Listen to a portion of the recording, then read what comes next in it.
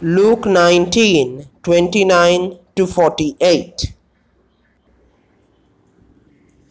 And it came to pass, when he was come to Bethphage and Bethany at the mount called the Mount of Olives, he sent two of his disciples, saying, Go ye into the village over against you, in the which at your entering ye shall find a colt tied, whereon yet never man sat. Loose him and bring him hither. And if any man ask you, Why do ye loose him? Then shall ye say unto him, Because the Lord hath need of him. And they that were sent went their way, and found even as he had said unto them.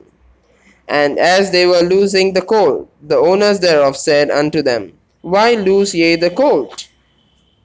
And they said, The Lord hath need of him.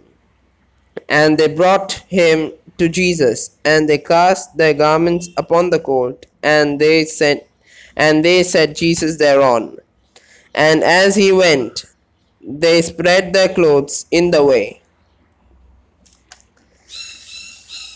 And when he was come nigh, even now at the descent of the Mount of Olives, the whole multitude of the disciples began to rejoice and praise God with a loud voice for all the mighty works that they had seen, saying, Blessed be the King which cometh in the name of the Lord, peace in heaven and glory in the highest.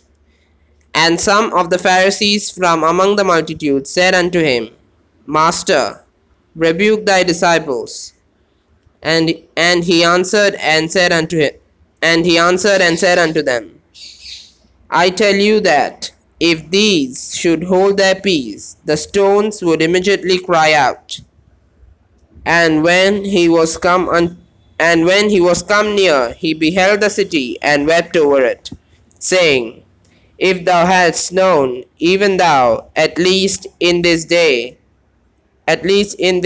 thy day, the things which belong unto thy peace, but now they are hid from thine eyes.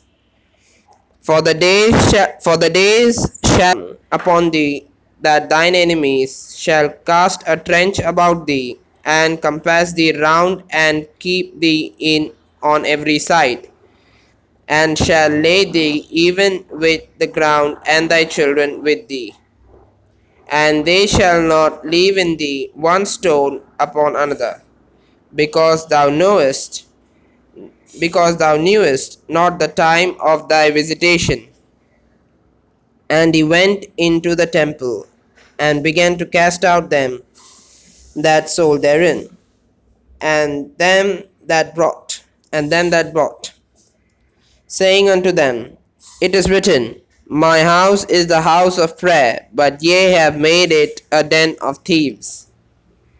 And he taught daily in the temple. But the chief priests and the scribes and the chief of the people sought to destroy him, and could not find what they might do, for all the people were very attentive to hear him.